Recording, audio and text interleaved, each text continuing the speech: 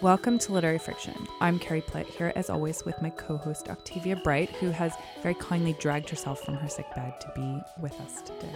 I have. It's so boring. I've been in bed for days, bored out of my brains. But it's wonderful to see you. Yeah, it's great to see you too, and you don't look sick at all. You look very well. Thank Beautiful. you. I'm sorry to everyone listening if I sound a little bit phlegmy and delightful. It just makes you more sexy. Oh, stop it. Anyway, Thank hi you. Octavia. Hi, babe. Our theme today is one of my favorite literary forms, the novella. A book that you can read in a day or even one sitting. The novella is somewhat feared in contemporary publishing, I should know, I work in it. But some of the most enduring works of literature, from Death in Venice to Mrs. Dalloway to The Stranger, can be included in this category. Our theme, as usual, is inspired by our guest, and the author we are interviewing today, I think, is a writer of very good, very short books. Octavia, can you introduce him for us? With pleasure. Conan Jones is the author of The Long Dry, Everything I Found on the Beach, Blood, Bird, Snow, and The Dig, which won the Wales Book of the Year Fiction Prize and the Jerwood Uncovered Fiction Prize.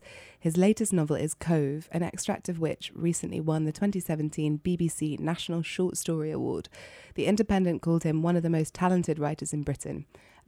He's fabulous, and he lives in Wales. Yes. And we're really grateful that he came to see us. Yes, thank you, Conan. So we will be interviewing Conan on the show today. We will also be discussing the theme, which is the novella and the form of the novella and which novellas we really love. And finally, we will be giving our book recommendations along with Conan. So please stay tuned. I didn't do a pun this week.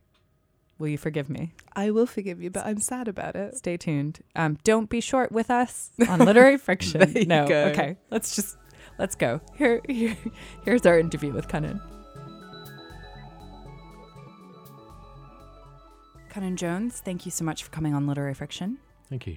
So we've asked you to start with a reading. Do you mind setting it up for us?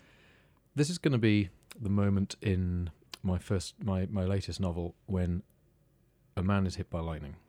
It's a very, very simple story. And he's gone out to scatter his father's ashes. He is holding his hands in the water, rubbing the blood from them when the hairs on his arms stand up. They sway briefly, like seaweed in the current, then lie down again. He looks up, a strange ruffle come across the surface. The birds had lifted suddenly and gone away, as if there was some signal. They are flecks now, a hiatus disappearing against the light off the sea. He is far enough out for the land to have paled in view. The first lightning strikes out somewhere past the horizon. At first he thinks it's some sudden glint. The thunder happens moments later, and he feels sick in his guts. A metallic sheen comes to the water, like cutlery, like metal much touched. The white clouds go a sort of leaden at the edge. There was enough delay, he thinks, a delay as he sees the rain, a thick dark band moving in, and starts to paddle. Then there is a wire of electric brightness, a rumble that seems to echo off the surface of the water. He counts automatically, assesses the distance to land. Another throb of light. The coast still a thin wood-coloured line. The wind picks up, cold air moving in front of the storm. And then there is a basal roll, the sound of a great weight landing, a slow tearing in the sky. When it hits him, there is a bright white light. It's beautiful. And I think it gives a really good sense of your language and the way that you pick words so carefully. So thank you for reading that. Thank you. I wanted to start by asking you about Wales, as I'm sure you get asked about a lot. You're from Wales. Yeah. And all of your novels, correct me if I'm wrong, have been set somewhere in Wales, usually in rural Wales. Yeah, they're very much a product of the place I'm from. I'm a product of that place. And the stories have sort of grown out from that as much as I have. But with Cove specifically, I set out to try and to go from that, in that everyone else was saying that Conan Jones writes rural novels set in this part of Wales. They're very connected to the land and the landscape. They're about people's relationships with each other, the working relationships, physicality. So I wanted to write something which sort of removed all those things that I started to get right by casting a man out onto the ocean. But it's bizarre how this ocean could be anywhere, but it is still, I think, very, very firmly anchored in that part of the world. I mean, that's where it was created. That's the sea I go out on a kayak. It's the sea I see from the cliffs when I sit there. So yeah, you can't really escape it. It's interesting. How much of your description of the sea was based on that sort of specific observation, and how much was it more a general sense of what the sea is and what it's like? It's observational. I think that comes from the way that I build stories in general. That is by seeing them. So the work that goes in for me is often the process of visualization. And in an ideal world, I don't go near the desk until I can see the story in my head, and I write as if I'm remembering, really, as if I'm watching. So it's a really visual way of generating narrative, and that is the sea that I see. It's the experience I've had on that sea, growing up next to it all of my life and being on and off it and around it, near it. And what was important was to not be too specific with the coastline, if that makes any sense. There is reference to parts of the coast, so anyone that's local will know. They'll be able to pick up, okay, that's this part of the world, that's that. But actually, it needed to be universalized. So there's not much mention of colour. The colour of the water is different in different seas. So I avoided that sort of stuff, but more textural stuff, which water can throw up in across the world, is there really to universalise it. Yeah, and for me, the salt, the salt and the physical sensation of salt on skin and in the mouth, and like you said, people often talk about the bodily nature of your writing, and what really struck me about Cove is that you would think that in water there would maybe be a loss of a sense of bodiliness, but actually it's so strong. Yeah, and its proximity to something so physical. We do tend to cover ourselves in comfort and turn the heating to the temperature we want it to, and shut the rain out, and live in houses you can't hear the weather through the double glazing. And actually, once you're out there in the environment, it's the salt on the skin is equivalent to the soil under the fingernails. It's something which you're just living with anyway. So it's an interesting balance to get a sense of fluidity into the story, but also the ash, the dry salt, the solidity of the kayak. These were quite tricky balances in the writing of. Yeah, well, it felt to me very much like I've never been in a kayak. I've been in the sea, but I feel now, having read Cove, I know what it's like. It's a really effective way of bringing an experience like what the protagonist goes through in Cove, which is a very extreme experience, into the proximity of your readers' bodies. It really effectively works. And you had to put that reader had to be on the kayak, really, which again was a tricky thing to do, because you've only got 6-7 foot of plastic to float the narrative on, to put the reader on, and everything has to stem from that. So that's what you were saying about the language and the precision in the language, the scantness in the language in some respects. Well, he's got very little to hand himself as a protagonist. So as the writer, you need very little to hand in some respects. You've got to be calling on what would be there. And I think that is a way of, when you write like that, it does put the reader into the situation rather than outside it watching in. I learned a lot about the various components of a kayak as well. And I loved the specificity of the terms that you use to capture the kayak. Yeah, that was tricky too sometimes, because you go, well, what is it? I've got my own names for them, and so you're going, wait, I need to say, what is this? The screw hatch? Is that the bay? Is that the bay, back bay? The back in, the in back bay? The stows? Because there's actually not that much kayak literature out there to draw Shocking. from. So I don't know, I have no idea why, but yeah, it doesn't seem to be a vast amount there. And you were talking a bit about universality, which I think when you write a book set out in the sea, you're always going to be playing with this idea of the many stories and myths and ideas associated with this body of water. And at the same time, it's a very specific story about a very specific man. And again, I'm sure you've been asked this before, but one can't help but think about something like The Old Man and the Sea by Ernest Hemingway, which of course, again, is about one man sort of floundering out in the sea and his battle, if you will, with external forces of nature. So were you thinking about that long tradition of this kind of literature? And if you were, what were you trying to avoid and what were you trying to evoke in your own entry into the canon? I think it was more to do with making sure that you didn't get it wrong. When there's a book as strong as Old Man and the Sea out there, if you're going to go into that same territory, you have to make sure that it isn't entirely referential to it, that it does have its own integrity as a story, that is real, and that it's not. Well, I say it's not just a sort of half-done copy of something which already exists. And unbeknownst, well, I thought of this story about casting someone out, and I'd made notes for years. I didn't realise that until I looked back through notebooks. I think there's a note from 2012 that says, "Man gets pulled out to sea by fish." And I went, what are you thinking? That's been done. So obviously I'd abandoned this idea. So you have these moments of madness when you think you've come up with something original. I was also out on a kayak, and there was a bumblebee in the water, and I sort of fished it out with the paddle and put it on the deck of the kayak to dry out, and it stayed with me and then flew off when we got closer to shore as it had dried out. And that set this idea up of what if you were stung and had anaphylaxis and you were disabled out there. So that note had gone in too. Various notes went in. It took a long time to come up with the obvious one, which was actually just to fuse it all together with that strike of lightning.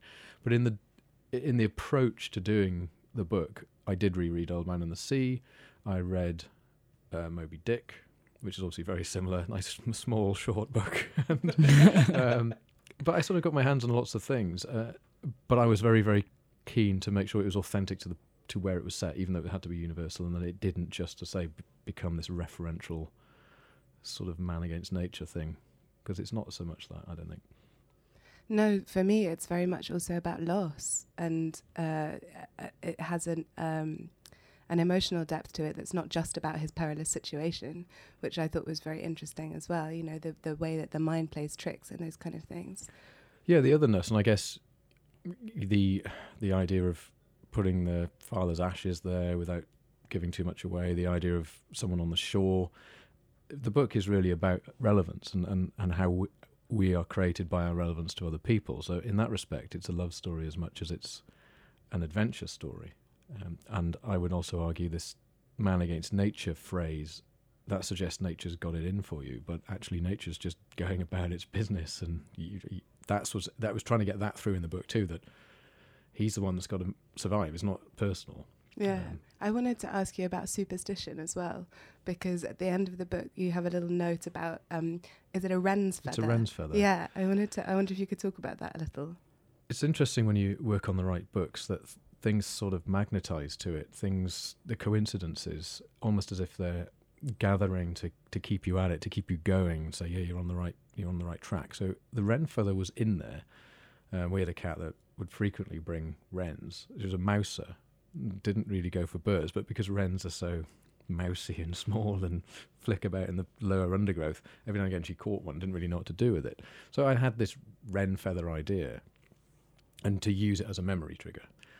And it was after I'd written that down, really, and I was looking to thicken the book up, I started researching into talismans and mythologies of sea safety, and there's this extraordinary moment of keeping a wren's feather, particularly if the wren was hunted on Boxing Day or St. Stephen's Day, and then you keep this and it would keep you safe at sea. Then later down the line, the Celts believed that it would help you, protect you from lightning. So this is extraordinary kind of, whoa, okay, that was an accident, but it was an extraordinary one. Do you believe that there's anything more to it than an accident? I think, like I said, that if you chase the right story, it starts to run with you at a certain point. Things start to magnetize. You know more than you know.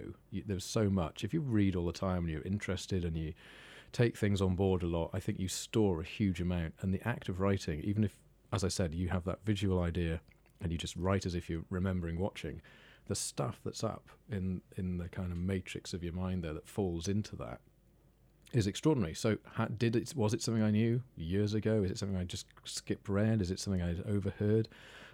I think there are strange pointers about a story being the right story to be working on, and equally the other way around. And I don't try to question that too hard, but certainly I would say there's a degree of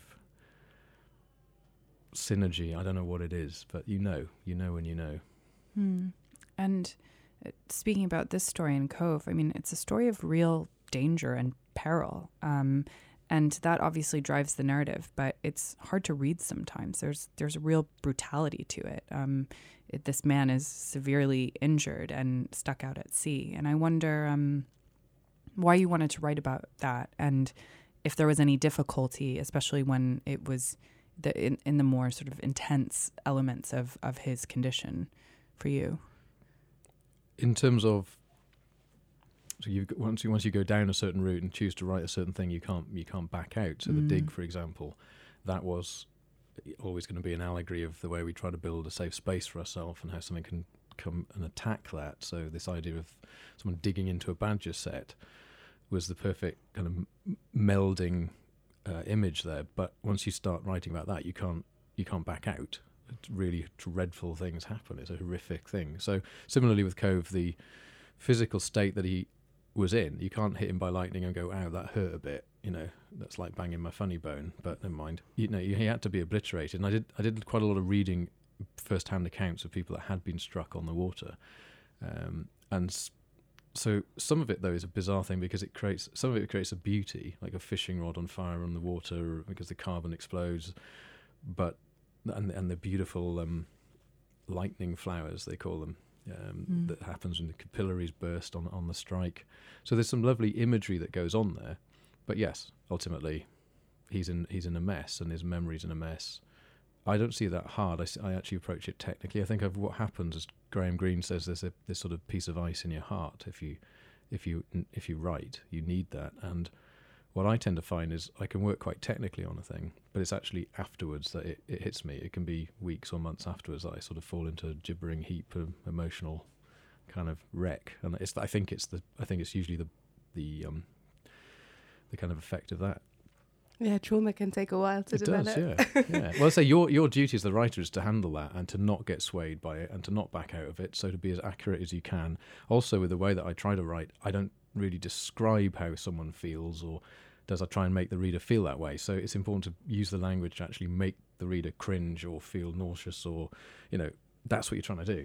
Not just tell them that happened. Make it happen to them. But it worked. At times it felt like observing a surgical procedure, but in an amazing way. I mean, I felt like a vulture, coming down and finding him in this boat.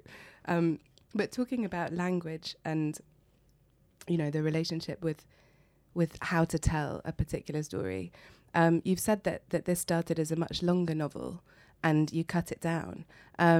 Which fascinated me. It's always interesting to think about. Obviously, when you read the finished product, it feels perfect and exactly like it was always that way. What made you come to that decision, and how did you go about it? The dig originally was called Traces of People, and the story of that went right back to the hills above Rome in the 1930s, to an Italian who's interned, sent to goes to Manchester and is interned when the war breaks out, sent to the Isle of Man, released to work on a West Wales farm, falls in love, blah, blah, blah. Things play out. And then the final section was the story of more contemporarily of a badger baiter and a farmer and some overwash. And it was 90,000 words, but I cut 60,000 out in a oneer, because when I read it back after 3 years of work, I went, that's just not necessary. We'll get rid of that 60. So I had that experience, I had that confidence, and when I first worked on Cove, it was around the 20,000+ mark, but it just wouldn't work. And I ran essentially from the dig coming out in the January, and it came out to a much higher level of exposure than I'd been used to, and to an extraordinarily well received.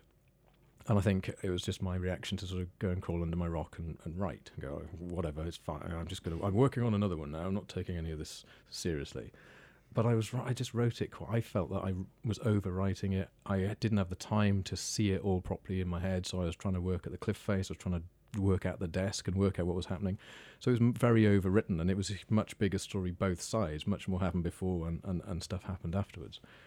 But I needed to give it to Granta for the contractual deadline and say, look, it's not another gritty farm novel. It's something different. Is that okay? And they loved it. They said, this is great. It's really good. But it's not there. But it's a first draft, which I knew. And then there was this bizarre process of, right, what you need is to swell it out and say a bit more about this, do that. But every time I went back to it, it just got worse and worse. I was in a real dogfight with it. And there was a point in June, I think it was already up on Waterstone's sites and had his ISBN and things like that. But I had a conversation with Grant and said, look, I'm parking this. It's not working. I go, but it is. It's so nearly there. Please. And every time they sort of said, well, you just flesh this out a bit. What happened was I basically made it shorter every time. So they were going, stop telling him to make it bigger. But I just parked it. I said, look, it's not going to work as it is. I need time with it. And I walked away from it for a few months. And in that point, what stayed behind that process happened of being able to see it in my head. And I went back and I wrote it pretty much in a one-er. Some of the sentences are identical to the early drafts, but I started again and finished it instinctively. Bang, that's the book. And gave it to Granta, who thought it was astonishing, told me 20 minutes why they thought it was astonishing, and then said, but we can't help noticing it's only 11,500 words. What are we supposed to do? So I said, well, you said it was astonishing, so publish it. And there was this really funny moment of, but we'll never get it past the finance guys and this. And then I thought, I produced what I thought was a very strong biblical quote and said, listen, if you build it, they will come. And left the building, thought, which is that King John Bible? Which one is it? Which book of the Bible is that? Looked it up, and was like, no, that's Kevin Costner, a baseball film. But it did the trick, so it did work. Wow, and you cut it down even further, didn't you, for a New Yorker story? So, yeah, the American publishers who I've been with passed on it because of the size, I suppose. They said, look, it is just too short. It's too short a risk. And they said, can you put other stories around it? And it's something I really didn't want to do. I did not want to put different stories around this. It was very much a standalone book. So we looked for other avenues, and just out of nowhere for me, really, the New Yorker in touch and said, look, we love this, but we can't publish it all.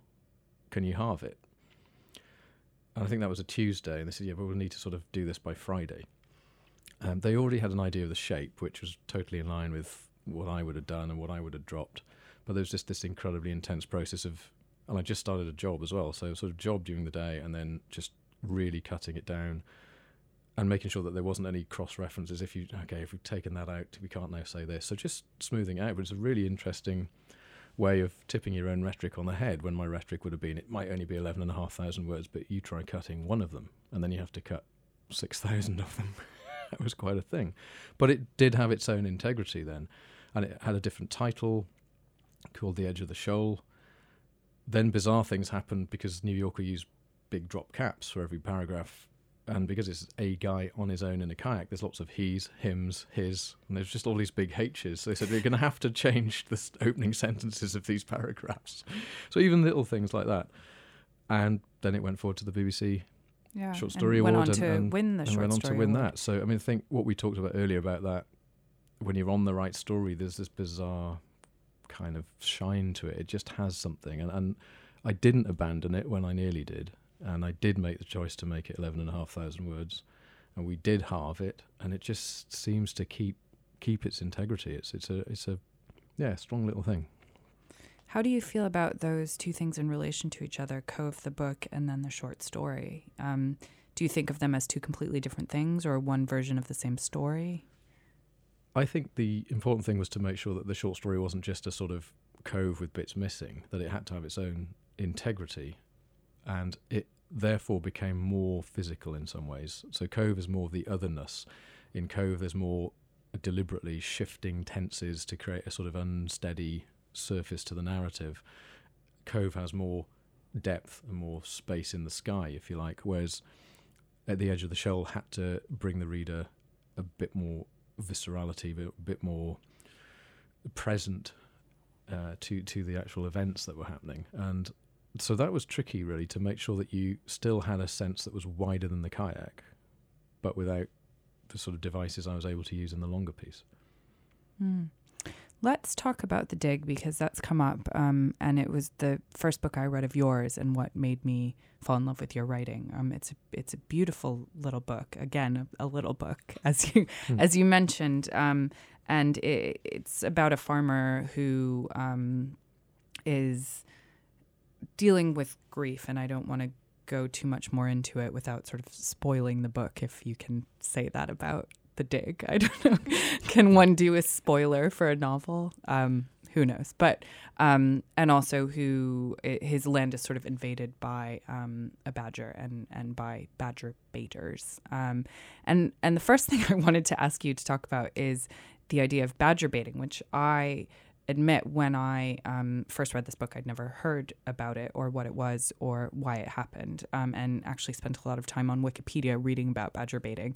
Oh God, I hope you didn't see any horrible pictures. I saw a few horrible pictures. It's an intense thing. But I I wanted to ask you, first of all, why you wanted to write about badger baiting. And also, I did get the sense that you wanted to understand why somebody would do something like this. You have this wonderful quote about a little boy who comes on the sort of dig with his father. He had to develop an idea of hatred for the badger. I really like that sentence, and it said a lot, I think, about how we live in the world as well. Yeah, I mean, the idea, as I said, so if you bear in mind that the original intent was part of a much bigger book, and then as it became clear that was really the nut, that was the thing to concentrate on, the overriding thing was to be writing, as I said, about the way we try to create safe spaces for ourselves, try to protect things that we care about, but how a force can break into that safe space. And therefore the allegory of the badger set and the invasion of that was perfect. Pretty much everything I write has a fairly key central allegory. So the long dry, the cow, which they do when they're calving, just puts its head down, pushes through fences and gates, and just goes off, just proceeds. And that's, we do that with life and relationships and careers and things. We don't get our head up. So that was the central allegory to that, and that informs the human situation around the story. Similarly with the dig, it was really the key thing was to have that sort of center to the book. But once you start writing about something like that, you can't chicken out. And I've also, because I've grown up in that environment, seen dead badgers on the road. Yes, some of them have been hit by cars, undoubtedly, but I've, in 40 odd years, never come close to hitting a badger. And you think, why are there more at certain points? Why are they at places why are they on straights? Someone either hitting them deliberately, and you just think, I've always felt that they're being chucked out of the back of a car because they've been baited or poisoned or some other way culled. So I did all the research and that. I didn't want to be making assumptions, and I did do the research. I did. I had lots of talks with the sort of local badger officer, for want of a better word, the Dyfed Badger guy. Saw some pictures that what has been seen cannot be unseen, and also the assumptions that you make about people. I try not to fictionalize that in some respects if it wouldn't happen. So you do have people who arrive in my local town with the tattoos and the skinhead and the one big dog and the one little dog and the combat trousers, and you think, okay, well, he looks like a badger baiter, but that's really bad to think that. So I did actually create aliases and went into dog breeding sites and ended up on certain forums where they'd suddenly flash up a web address. As long as you had trust, as long as they trusted you, and you have to use certain languages. I was picking up on sort of ways they were saying things without saying things. You started to do that detective work, and then they'd go, okay, look at this, and then you'd go to a website which would be up for a very short period of time, but it would be pictures of dogs with their throats ripped and things sewn up and things, it was just fairly horrific, and the kind of trophyism of it. I did about as much as I needed to do, and they went, right, that's quite enough of that. Yeah, that sounds like some deep undercover work. Yeah, and it's that weird thing. So as a process, it's bizarre, and it's gone on for hundreds of years. Badger in the bag. They used to put a badger in the bag and hit it with a stick, and a badger in the barrel. They used to nail its tail into a barrel and then throw their dogs in pubs and see if they could pull it out. I mean, it's a sort of insane, because it's a very strong animal and it's a very stubborn animal, and actually it has to be pushed to fight. But when it does have weaponry, and for some reason, people want that in their life. So yeah, when you say what was it about, I think there's that idea of bullying, which is a very strange thing. That sort of need to. There's different types of cruelty, but that one is particularly articulate and particularly needless and odd, I think. Do you think it's fair to say that it's a book about masculinity? I think, that's something that people speak about a lot with the stuff that I write, and sometimes it's said in a quite positive way, other times it's used as a criticism, really, that it's a bit macho. But I think the dig particularly is where is the outlet for masculinity in an emasculated world. Actually, if you do physical tasks all day every day, you don't really need to go and prove that you can go to the gym and lift this amount. You've just picked up a sack of fertilizer, or you've had to pump the tractor tire up with a foot pump or something, right? you know you're man enough for those sort of things. But I think we live in quite a confused world. So what I see in a lot of it's from various areas, from urban areas that come to the region I'm from, And that's when the levels of the bait and things go up. Obviously, there's indigenous things, but quite often it's people who live in suburbia. It's a weird thing. So is it masculinity? Is it a downside of masculinity to have that need to just hurt, to break, to show power, to show crewmanship in some respects? Or is it that father-son thing, as you said, the father taking his boy along and the boy sort of having to understand that this is what's required of him?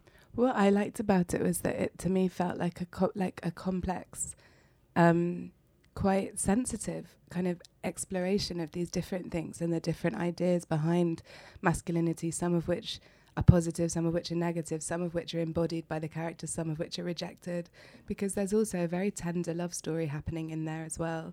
And masculinity, in some respects, there's a husbandry as well that goes through it, and even the sort of criminal element, the bad guy, if you like, still has this quite tender care for his dogs, and he has a responsibility. So, as with Cove, and it's something which I'm very slow to pick up on, being as it's me that's doing it, but I realise that actually a lot of my work is about relevance. It's about the relevance people have to each other and how that then actually creates who they are. So the idea of husbandry, the idea of responsibility, the idea of physical tasks, but interestingly in those processes, it's very much a team game. I think it's always but the roles are dictated by what you're physically able to do and who's best at whichever physical task. But as soon as you remove one of those people out of the equation, the tasks become incredibly hard to navigate. Yeah, and sometimes the natural environment pushes back as well. Yeah, which often causes all kinds of things. Yeah. I want to end by coming back to our theme today, which is the novella, or the short novel, as we're calling it, because I think novella is sometimes a misleading term, which it's been interesting to hear you talk about how that's not necessarily a form that you aspire to, but your books do seem to end up in that form. So I'd love you to talk a bit about what you think is special about having a novel that somebody could read in one sitting, and what you think maybe the limitations are in terms of your own writing. And in the future, if that's a form you want to stick to or something you want to range away from. Generally, the story is what makes the choice. As Cove would not work at 25,000 words, it needed to be an 11,500 word short novel, which is what I feel that it is. But then it could work as a 6,000 word short story, but that is a short story. It's not, it's interesting. So what you have to do in the shorter form is make sure that every single word is doing a job. Now, I'd like to pretend that larger work is that's also the case with larger work, but it's simply not. There's generally vast amounts of passenger writing. It's describable perhaps as the difference between an event which you're 100% committed to, or a journey where actually there is time to stare out the window and go for a coffee. Those are the different things. With a larger book, you can digress and you can fill in backstory. You can explain things. You don't have time to do that in shorter form. So the explanations of things have to be tied up within what's actually readable in a very small amount of time. The words all have to do jobs.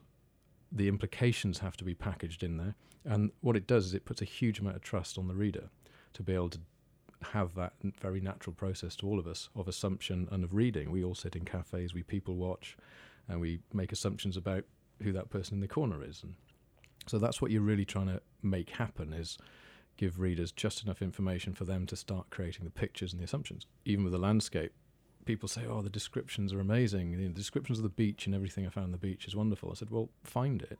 And there's very little there. There's just, a bit of quartz catching the moon. There's a clack of stones. But what's happened is that readers made their own beach, and they have a really strong relationship with it. And I think that's why I love the form. I write because I loved reading, and that I'm sitting down for an hour and a half, 2 hours, and I'm going to read a book from start to finish. We'll quite happily give 90 minutes to a football match or to a film, but how often do we sit down and go, no, I'm going to read for 2 hours?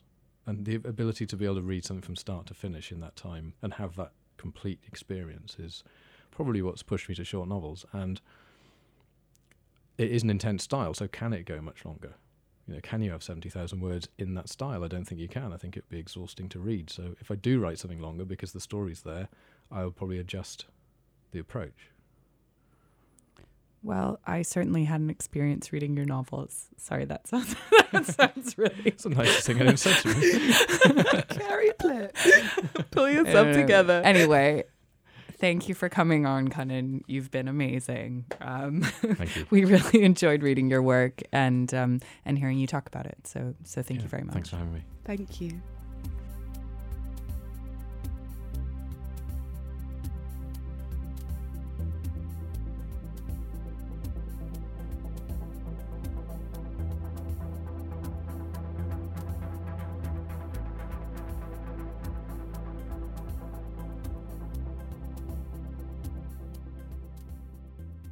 Welcome back to Literary Friction. I'm Carrie Plitt here with Octavia Bright, and we are here to discuss today's theme, which is the short novel or the novella.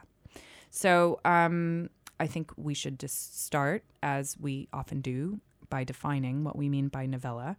According to the internet, this is a form that's usually over 7,500 words, but under 40,000 words. And it's a form that's been around for ages. So Boccaccio's Decameron was actually a series of novellas. But it was only fashioned into a genre in the late 18th century and early 19th century, probably by the Germans. Those efficient Germans. Yeah, always the Germans, isn't it? Today, novellas are usually grouped with novels in publishing, mainly because publishers fear the word novella for a variety of reasons. One is that they don't think readers want to invest in a very, very short novel, also because of literary prizes and boring things like that. And, you know, as we've talked about on the show before, the idea that a novel has to have a certain length is kind of ridiculous anyway. It's a ridiculous conceit confined by capitalism and the limits of what you can actually fit on a page and bind within a book binding length. So I think that we should be relatively loose with our definition today, if you agree, Octavia. I would love to be, I love to be loose, Carrie. Okay, great. Well, let's be loose. Loose women, Carrie and Octavia. Stop it. So the way I think of novellas is it's a short novel that's usually under about 200 pages. Sounds pretty fair to me. Yeah. And I like to think of it as something that I could conceivably read in one sitting, or if not that, maybe just a day. Yeah, I think that's a good parameter to put around it. Okay, good. I fucking love novellas. I love them. Yeah, me too. I love them, and I don't understand why. Like you said, the reason that the literary establishment has up to this point been really hesitant around them is to do with capitalism and, you know, prizes and all the rest of it. But actually, I mean, a lot of people I know love reading short fiction. Yeah. So it seems like the industry hasn't caught up with what's really going on. Yeah, and I think it is changing. I think Max Porter, who we had on the show, wrote What is a Novella? Of course, Conan Jones is definitely writing something close to novellas, and there have been successes with shorter books lately, which I think means that people's tastes are changing. But these things always fluctuate as well, and as I said in the introduction, a lot of our greatest novelists, some of their most well-known work, perhaps it's because it's what people actually read, because they can actually find the time to read it, are novellas. So, you know, Mrs. Dalloway for Virginia Woolf, or Of Mice and Men by John Steinbeck. I mean, the list goes on and on and on and on. If we could just spend an entire show just listing famous novellas, which I don't think anyone wants, including me. So I'll stop. But let's, I don't think there will be much friction around the idea that novellas are great. So why don't we just talk about what's great about them? Yeah, I'm down for that. What is great about novellas, Octavia? Well, Carrie, I love intensity in reading, and I love entering into really taut, intense environments when I'm reading a book. It's one of the reasons I thought The Dig, one of Cunnin's books that we talked about, is so extraordinary, because it's so intense. Brilliantly intense. And I think, you know, he said in the interview that the kind of tone of his books would maybe become exhausting if they were really, really long. I'm kind of up for that, to be honest, but I know lots of people aren't. But that's what I love about novellas. And when I was thinking about all of the novellas that I have loved, that tends to be the thing that they have in common, that it's a very, very intense experience of one kind or another, whether that's a language thing, like with something like A Clockwork Orange, for example, which obviously exists in its own dialect and would be really trying, I think, if it were longer, or if it's something like Bonjour Tristesse by Françoise Sagan, which is something I've talked about on the show before, which is really distilled and pure in its kind of emotional intent, or something like The Blessing by Nancy Mitford, which again is very much zeroing in on a very specific kind of emotional experience and remains very taut around that. So that's something I love about them, that they can push you into a corner kind of, and you don't mind because you're not going to be in it for very long. So you can kind of grit your teeth if you need to and go there and then emerge from it without feeling too wretched. Do you know what I mean? Yeah, no, I do know what you mean. And I, academics and thinkers have talked about the novella in that respect. So someone called Warren Carreyrou, who I've never heard of before, but he's an academic. Hey, also, I'm an academic and a thinker. Excuse me. I'm sorry. Yes, you're right. No, I'm teasing. Let's talk about Warren. Warren. Because he is a man, he is an authority, obviously. I defer to Warren. He said that the novella is most often concerned with personal and emotional development rather than with the larger social sphere. And that's a bit of a different argument from what you're saying. But I think the short space of the novella means that it's not about, it's not a Middlemarch like novel that's capturing a community. It's often capturing an internal world or a very specific mood or place or story. Just one man getting hit by lightning in a canoe in Cove, or I was thinking about We Have Always Lived in a Castle by Shirley Jackson, which is such a great wonderfully creepy novella, which is just about two sisters living in an abandoned house above a village, and as the novel goes on, we realize what lurks beneath the surface. It's interesting though, because that contrast or that kind of definition is engaging with quite old-fashioned 19th century ideas about what the novel does. And actually, I would argue that there are longer novels that still don't engage with the social external world that much. And you do get bigger novels that are still very much about one character's very internal experience. So I disagree with Warren. Oh, you are getting a little bit of literary friction. How exciting! It's the paracetamol, sweetheart. Yeah. It's doing all kinds of things to me. No, I think you're right about that. But I do think with a longer novel, you have to stray beyond one idea and one scene and one character, because it's basically unsustainable. Yeah, especially if it's going to be a 500-page novel. I mean, I think that's very, very, very difficult to do. And what I would say is there's a real joy in reading a short novel too. Like, our attention is pressed these days, but it always has been. And I think this is something that Cunnin was talking about as well. There is a real pleasure in sitting down and being able to read a whole book and then get back up again. That sort of intense experience is something that we don't often have with novels, because we have to put them down. We have to read them in the space that we find. And almost without, maybe this isn't true, but some of the most intense reading experiences that I've had in my life, and the novels that I love the most, are novels that I've read when I'm on holiday or when I have time to just sit down and read the novel, because being in that world is a much more intense experience. I always talk about reading Graham Greene's The End of the Affair, which I read while I was on a holiday, and I don't think I read it in one sitting, but I read it over a very short span of time, and that's actually quite a short book as well. And it changed me. I felt I came up for air at the end of that book, and I felt like I was a different person. I'm sure I've said this before on the show, but that's what I love about novellas, is that they have the ability to do that in a way that novels can't. Yeah, and you're much less likely to, I'm much less likely to give up on a novella, because I will read enough of it to hook my attention, and then I'll be over halfway through, so I'll finish it. Whereas, longer novels, you can find yourself wading through some padding before coming out the other side of it and getting re-engaged again and really committed again.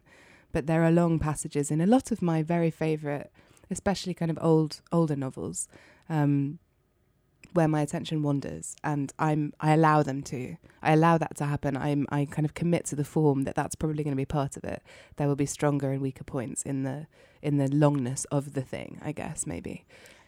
Whereas in a novella, there's a real sense of, when it's done well, when it's done effectively, of mastery, I guess. There's no space for that.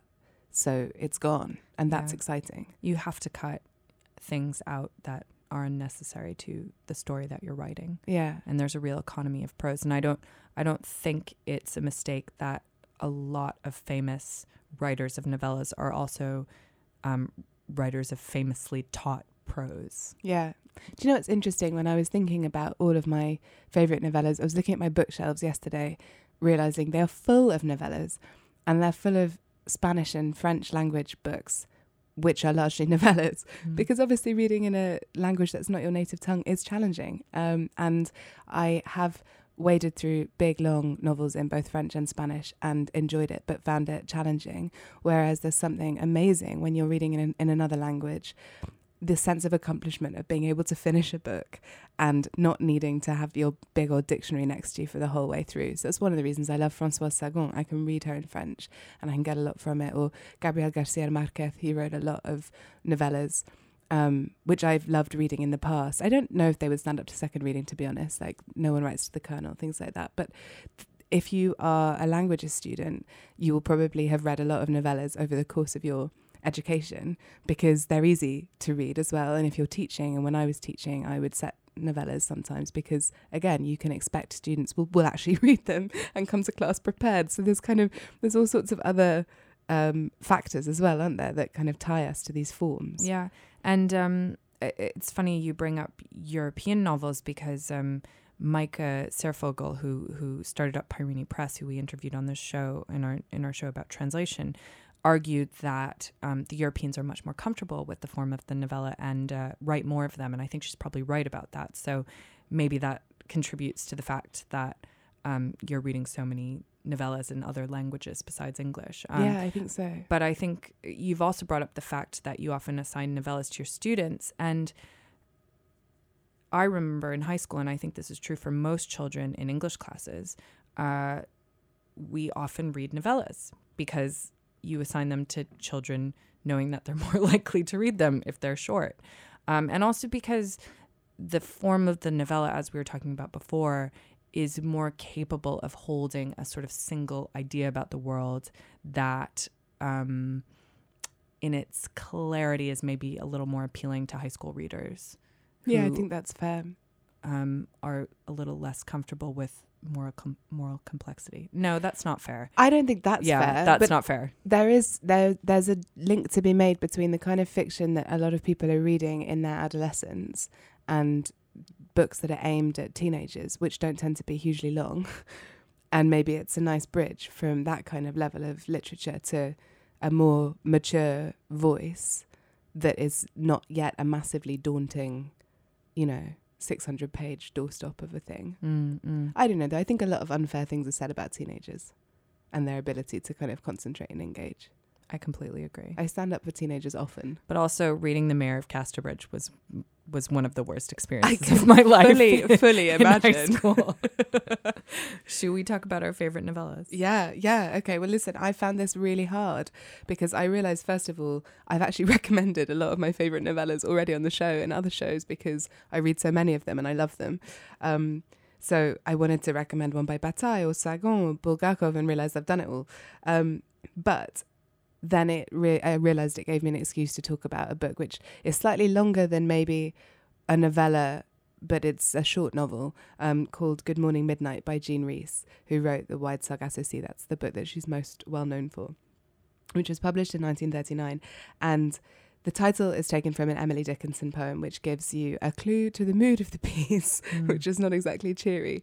But it is a heartbreaking, wonderful book. And precisely because of its mood, it couldn't be any longer than it is. And I think it's like 176 pages or something. It's set in 1930s Paris, and it's basically the internal monologue of a woman called Sophia Janssen, who's an Englishwoman returning to the City of Lights, and she's on a quest for self-determination. And she's mentally unstable, she drinks too much, she takes too many painkillers, she's broke as fuck. And she drifts through this kind of experience of Paris and depression and loneliness and really kind of soul level despair and sex. And she's trying to work out her relationships to men in a very bodily, quite destructive way. And it's so modern. It's crazy when you think about when it was actually written. It's so contemporary in her trying to make sense of her sexuality and her femininity, and also just feeling adrift in a world that is full of violence and shame and pain. You know, she's in this interwar period where things were obviously very, very tense and difficult. And it, to me, actually, when I was flicking through it to sort of talk about it, I just thought, fuck, it's actually really relevant right now. Again, it feels. But yeah, because it is hard to read, and she is in pain, and you do go there with her. It couldn't be longer than it is. And she uses the ellipsis a lot, and she loses her train of thought a lot, which is not for everyone. I think people who are very into very plot-driven books will find it very frustrating. But if you enjoy suspending yourself in a mood or in someone else's thought process, then you'll really love it. I think it's brilliant. She's just a phenomenal writer. I've never read anything by Jean Rhys. I think you'd really... Is it Jean or Jean? I say Jean. Jean. But we can spice it up if you want. Jean Rhys. No, I've been meaning to read The Wide Sargasso Sea for years. I think you will love that book. And it's I don't even know why I haven't read it yet. Well, there's a lot to read, you know? Yeah. I'll hold you to it, though. Well, you make her sound fantastic. Thanks. So I'm going to read one of those books that I read in high school. And I haven't read it since high school, so maybe I'll hate it if I come back to it. But it did leave a really strong impression on me, so I'm just going to talk about it anyway. It's a book called Ethan Frome by Edith Wharton, a very famous novella by a very famous writer. And it was published in 1911. It's set in a fictional town in the state of my birth and adolescence, Massachusetts. And it features a doomed love affair and also a sledding climax. I thought you said a slutting climax. No, sledding. You call it sledging, don't you? Sledging. Yeah. I mean, it's not a word that I use. You don't sledge? No. Sorry. I'm not to surprised. Disappoint. But what does that say about nothing. me? No, I've Doesn't been say down anything. a hill on a tray in the snow. Is that the same? No. Couldn't possibly understand my childhood. Anyway, I didn't have a doomed love affair, I did have a sledding accident once, but we'll put that to one side. So this novel, it's very atmospheric, it's very tragic, it's very charged, and I think, as we were discussing, its intensity is amplified by its short length. You spend very little time with these characters, but the time you do spend with them is, it is very intense, and reading this novel left a real mark on my psyche, not least that sledding climax, which will just stay with me forever. And also I was thinking about this novella recently, when the Magnetic Fields just released a new album called 50 Song Memoir, which is sort of Stephen Merritt talking about different years of his life and writing songs about it. And one of the songs is called, I think, 88 Ethan Frome. And it's like a wonderful little song about the novel Ethan Frome, which features a verse. I first read you on my birthday, and again upteen more times. When will they make you a musical? There have been far worse crimes. La la la la la la la la la la la la. Ethan Frome. I mean, how can you not love that? Listen, I'm frankly disappointed that you didn't sing it for us, Carrie. Maybe Carrie has time. a beautiful singing voice, by the way, everyone. No, No, you do. It's really exquisite. We're really going off piste here. I don't care. I'm into I it. should have used a sledding segue. there. Off-piste is kind of sledding, no? Sledging. It's more Fuck it. skiing. I don't know. Anyway, you should all read Ethan Frome, maybe. My high school self would recommend that you read Ethan Frome, and my now self would definitely recommend that you listen to that song by the Magnetic Fields. I will definitely start with the song. Okay. We will be back in a bit to give our book recommendations with Conan Jones.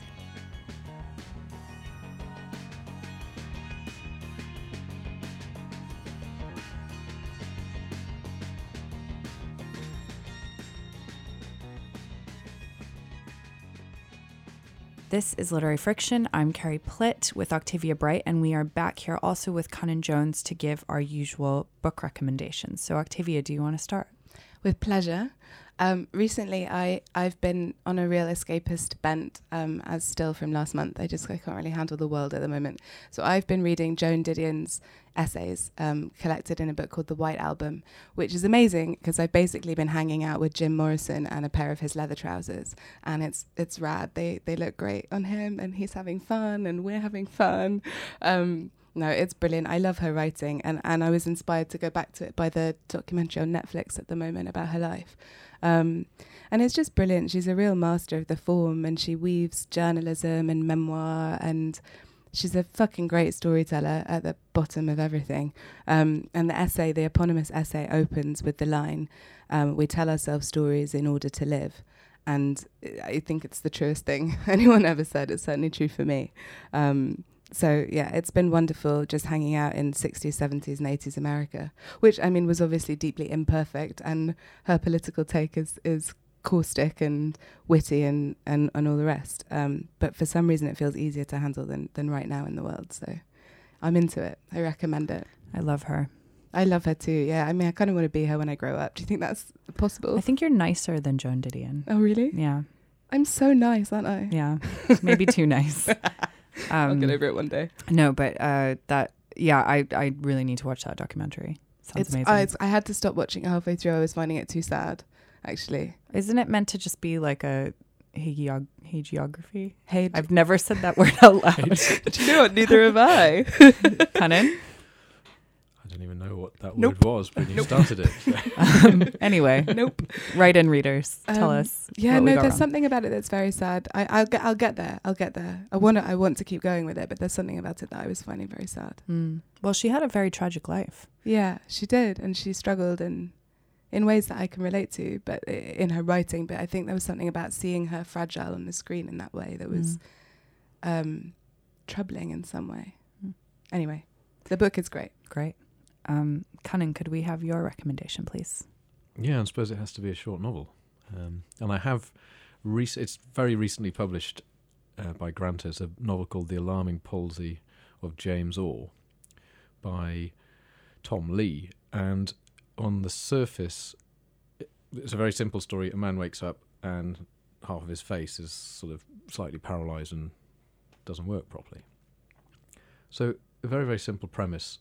And what he does spectacularly well is create a sense of normality in that really disturbing, normality as just this very thin eggshell with all this underneath, and all it needs is the tiniest little crack, and there's a danger that things start to collapse. And he does that very surreptitiously and very offhand, and to do that you have to be really, really in control of your prose. And his short story collection, which I read a few years ago, Greenfly, is really good. And this novel I know has been a while in the making, and I was just blown away when I read it. It's superb, really, really superb. And I again, haven't heard it's about another. it. It was. I think the launch was last night, so it's just about to sort of hit the shops, and it is deeply unnerving, funny, human, really touching, and yeah, it does make you think, yeah, we're all hanging on by a thread, really, and we have to keep going, but, So the opposite of escapism. Yeah, it's the opposite of escapism, yeah, and I don't think there's leather trousers or anything in it, but it's superb. What a shame. It is superb. I only read books with leather trousers in them. Carrie, what about you? Oh, well, I am going to recommend a short novel as well. And not really because of the theme, but it's just because of what I'm reading right now. It's a very, very short book called The End We Start From by Megan Hunter. It was also published recently, I think this year, and it's only 140 pages. It's told in a fragmentary style not dissimilar to your writing, Cunnin. I think the language is very different, but she has the sort of the way the writing is laid out on the page. Well, I really love the book. Yeah. And I think what she does is the ability to, and I can get in trouble for saying this because it comes out wrong, but sort of to write wrongly in a very right way, and that's such a extraordinarily difficult skill as well. I think it's a superb book. Yeah, that put it much better than I could, so I should just stop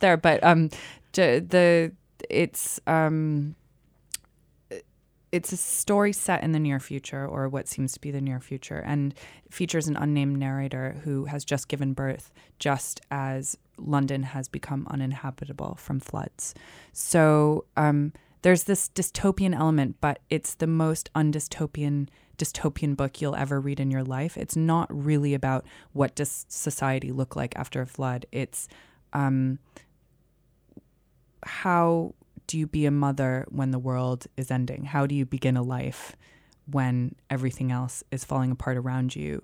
And how do you have this necessarily inward-looking experience when you're forced to leave your home and go to a camp in Scotland and everyone in your life leaves you? And again, most of the story is you filling in the details of that. It's very sparse. The characters don't have names. We get very few descriptions of what happens. And yet it is so full of ideas and beautiful things. And it's also very readable. It's a page turner. That So sounds I would brilliant. really recommend it. Yeah, can I borrow it? Yes, you Add may. it to my Buy tab. it. Yes, buy Borrow it. Or buy it. Buy it. Buy it. I will We've buy got to it. eat Yes, us we authors, you know we that. never get free books on the show ever. Never. Always buy We everything. pay. Okay, thank you so much, Kanan. Thank you. So that's all the time we have for today. Thanks to our interviewee, Kanan Jones, to Rory Bowens at NTS for production, and to Eddie Knight for editing and music. Literary Friction is available as a podcast to download on iTunes or wherever you get your podcasts, and on nts.live. You can check us out on Facebook, Twitter and Instagram. And please do rate us and review us on iTunes. It really helps us reach more listeners, and we love you for it. Yes, it actually does help, and it seems pretty desperate to plea every week, but please do review us if you like us. If you don't like us, please don't review us. No, But you can, because we're open to all criticism. We also. are democratic process and all. Yes. So we'll be back in a month. Until then, I'm Carrie Plitt with Octavia Bright, and this is Literary Friction.